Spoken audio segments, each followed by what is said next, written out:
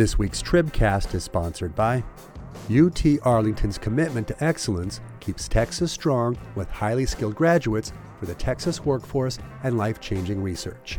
Find out more at uta.edu.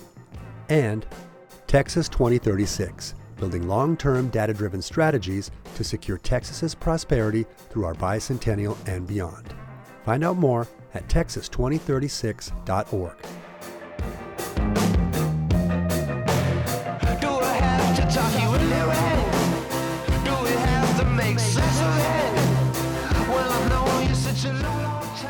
Hello and welcome to the Texas Tribune Tribcast for January 27th, 2023. My name is Matthew Watkins, Managing Editor of News and Politics at the Tribune.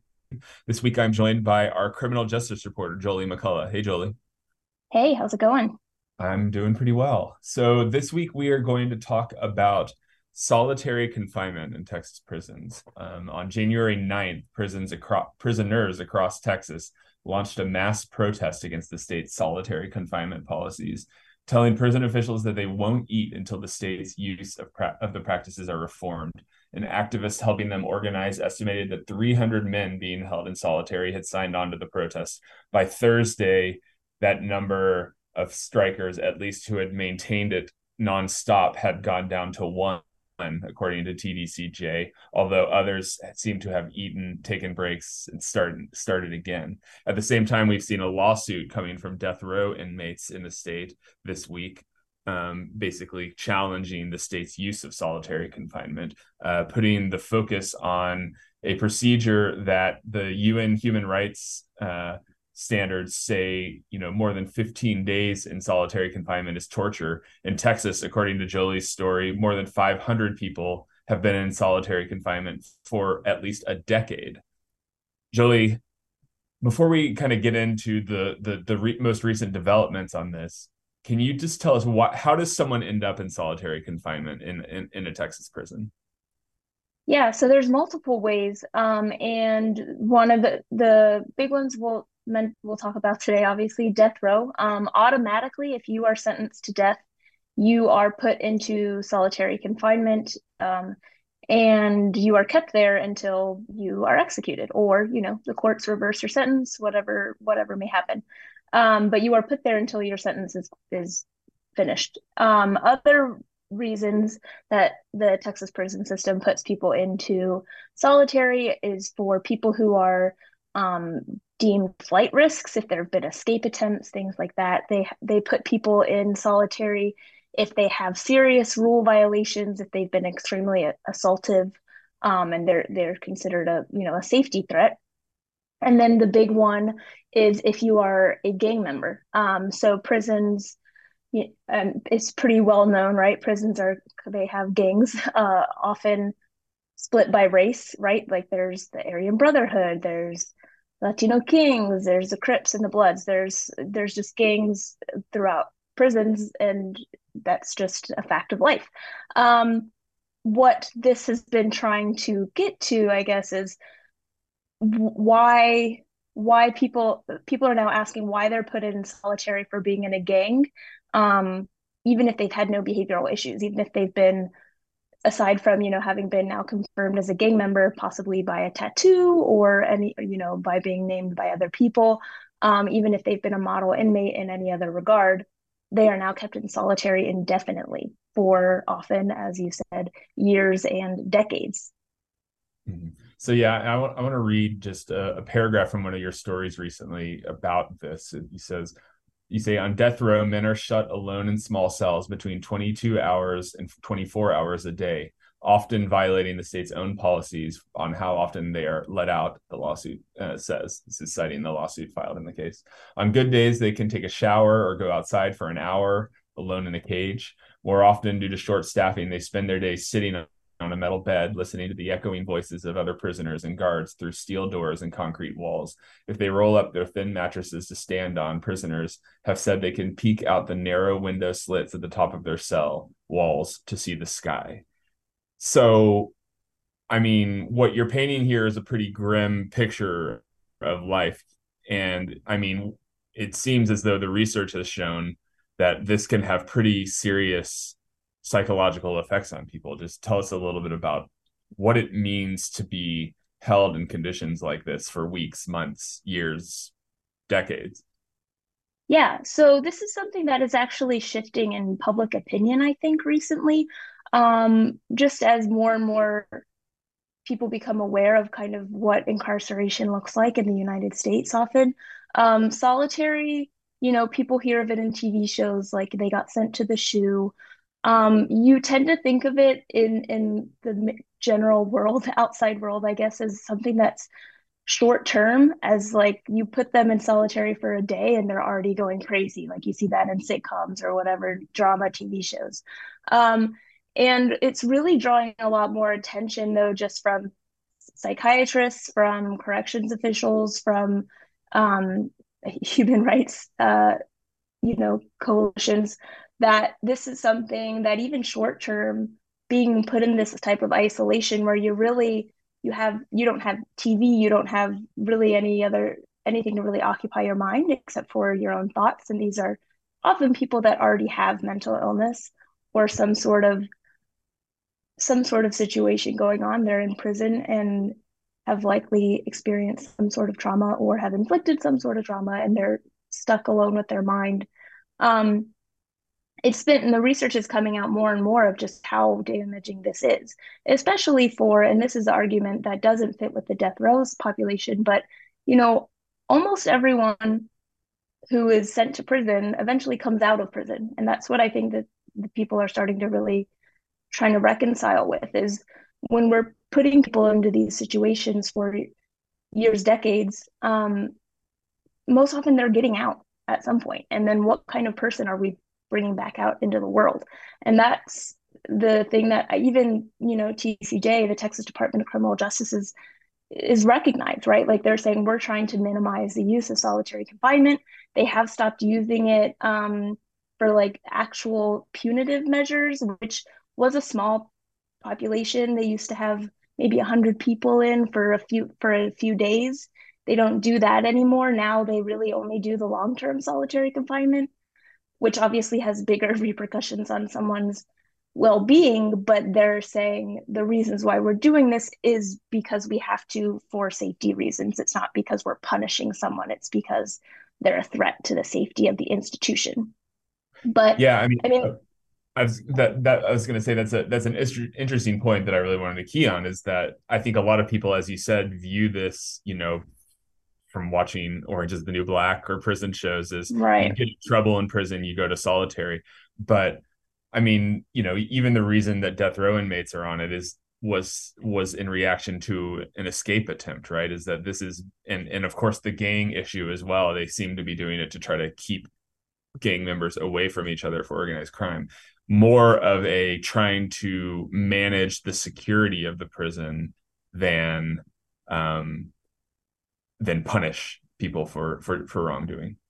And that is the policy. Right now, I don't want to get into the argument of is each individual person in there. I'm sure there are some people who maybe aren't really a threat, but there's been Yeah, something going on and some and they're yeah, going to use the policy. But the policy is, yes, that they are not in there to be punished, that they're put in there to protect the prison society.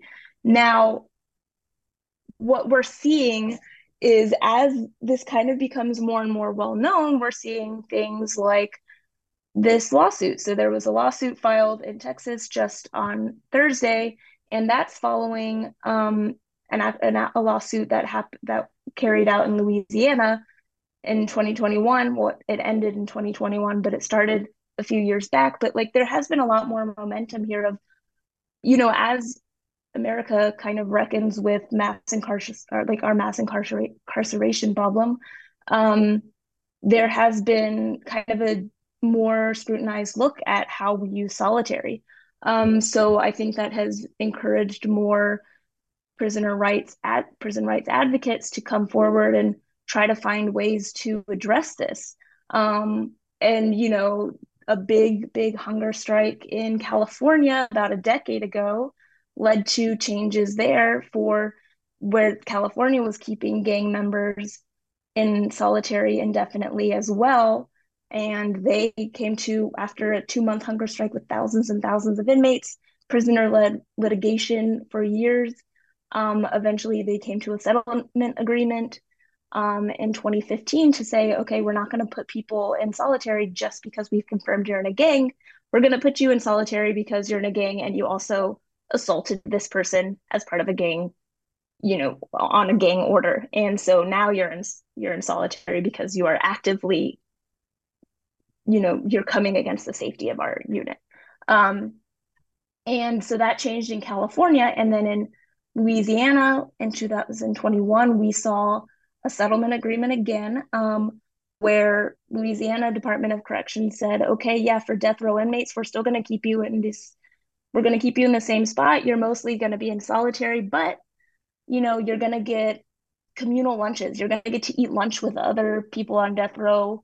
You're going to get, several hours a week to be outside with other prisoners, not just sitting in a cage alone. You're going to get more access to education, to more programming, because that's the other thing in solitary. You don't have any chance. And especially for people who are in there and eventually going to get out, there's no education programming. It's really just isolation. So that's the thing I've been hearing a lot from the men who are part of this hunger strike is, we know, like I know I'm in prison. They're not saying they're innocent. Even, like obviously some innocent people are in prison, but these people are not saying they're innocent. They're just saying they're not giving us any tools to better myself and like what happens when people get out. We're breaking them. All right, let's pause for a minute and hear from our sponsors. UT Dallas is home to 24 top 50 nationally ranked programs by U.S. News and World Report. Surprised? Find out more at utdallas.edu. And J. Prime Steakhouse. Eat, drink, celebrate. Come treat yourself to the best experience in town at J. Prime Steakhouse. Visit jprimesteakhouse.com for more. Okay, so Jolie, you mentioned that TDCJ is not doing this solitary for punitive measures anymore, and you have reported about how the use of solitary has declined significantly over the years. 15 years ago, more than 9,000 prisoners housed in solitary at once, according to the state. Now that number, or at least late last year, that number was around 3,100, a little bit over 3,100. So, almost a two-thirds decline there. If it's not a punitive measure, what is keeping the state from shrinking that number even more? Well, I mean, and that's the policy. Policy is what's keeping them. I mean, obviously, people who are actively trying to escape all the time, like you have to have them under a lot more protection. What that looks like, I mean, there's various ways to go about that. And even the big population is gang members, right? Because gangs are very prominent in prisons.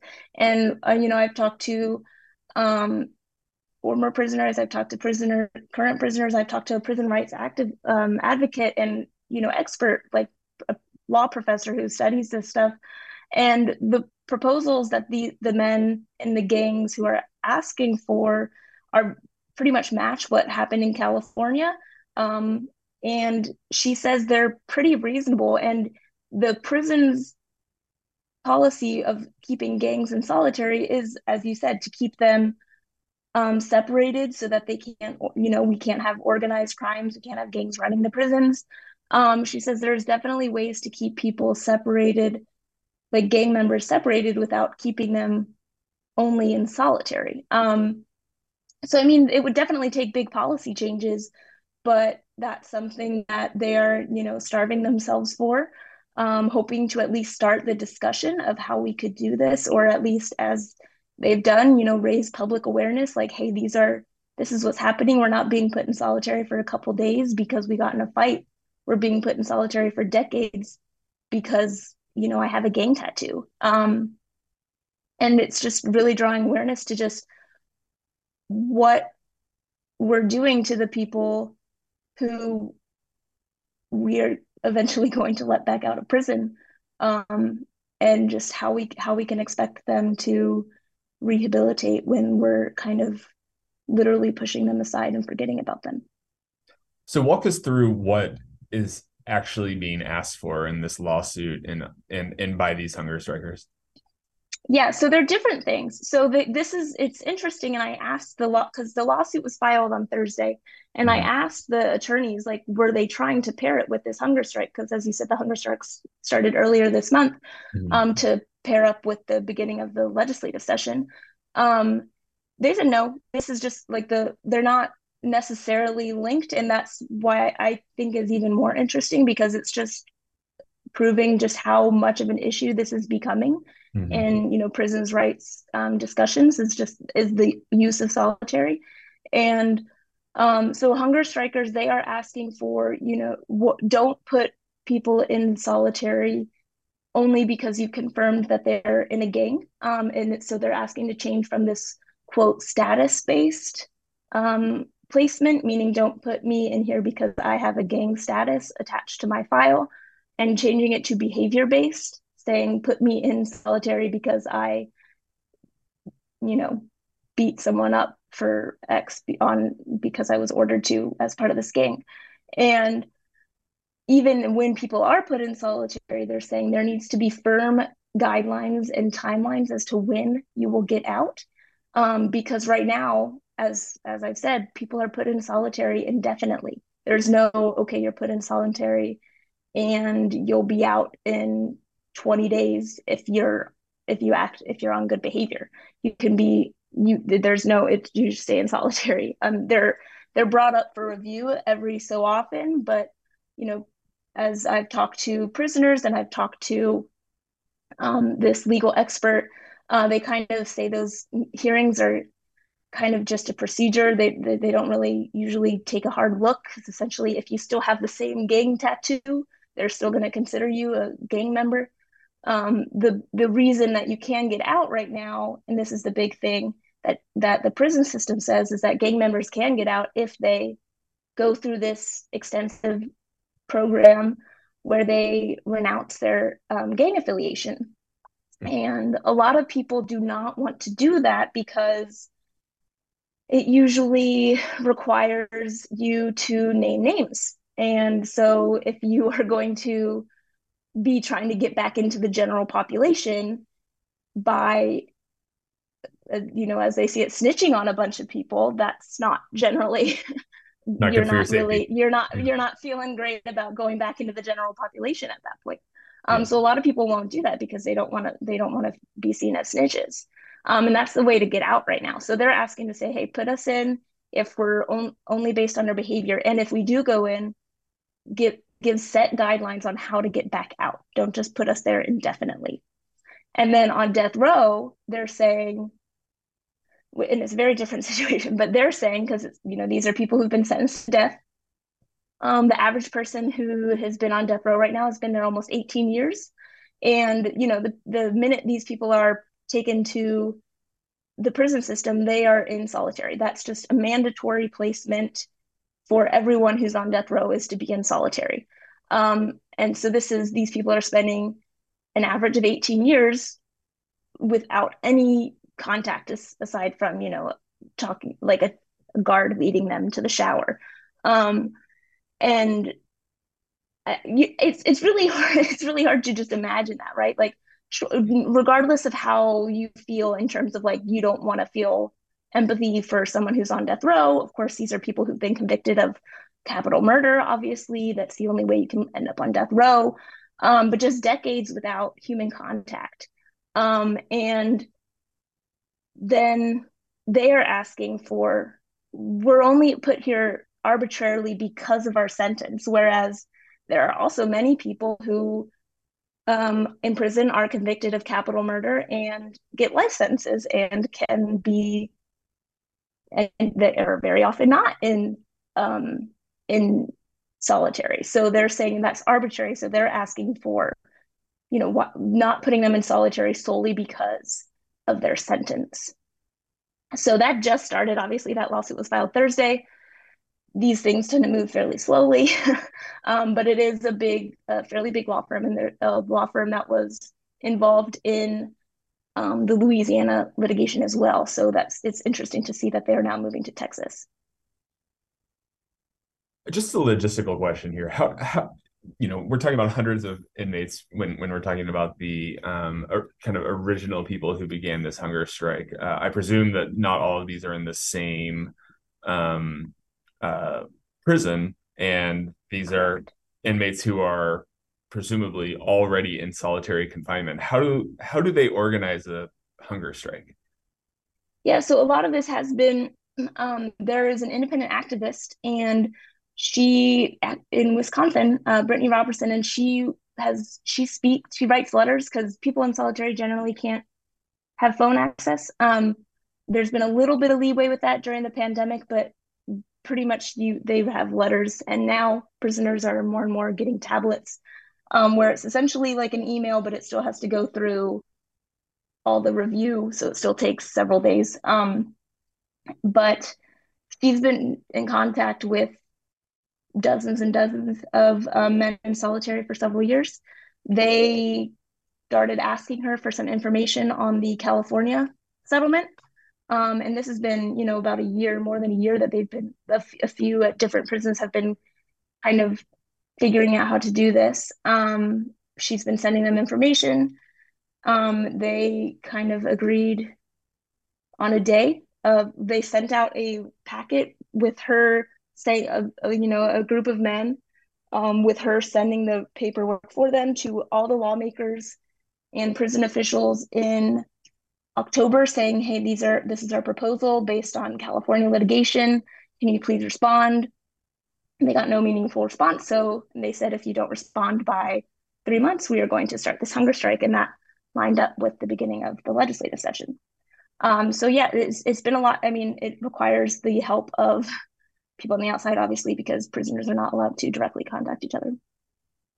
How much of this is a resources question? I mean, the other big lawsuit that has gotten a lot of attention over recent years was over the issue of air conditioning in prisons and how that may have constituted cruel and unusual punishment. And, it seemed like the big resistance there was the state didn't want to spend the money on this. If the prison system had more resources, do you think we would see this many people in solitary confinement? If we had more resources, having someone in solitary confinement it takes a lot more resources, actually, because you have to have every time if you're in a dorm situation, and you have a day room, there's multiple prisoners in a single room, you're just supervising that room. Whereas in solitary, if you're, and this is why it doesn't happen a lot, to get someone in the shower, that takes hours and hours to go through the row. Like, you have to go get someone, you have to handcuff them, you have to take them out of their cell, you have to walk them to the shower, you have to wait for them to shower, you have to walk them back, put them back in their cell, unhandcuff them. And that's just to take a shower. Same thing, to go out for recreation, to go out alone, because they can only recreate alone. Guards have to take them directly to the recreation, stand with them for that hour, take them back. It takes a lot more resources because it's just one person who has to have, is supposed to have 2 people on them at each time. So it takes a lot more resources, actually, for things like this to happen. All right, well, that is all the time we have for today. Thank you to Jolie, and thank you, Justin, our producer, and thank you to our sponsors, UT Arlington, Texas 2036, UT Dallas, and J Prime Steakhouse. We'll talk to y'all next week.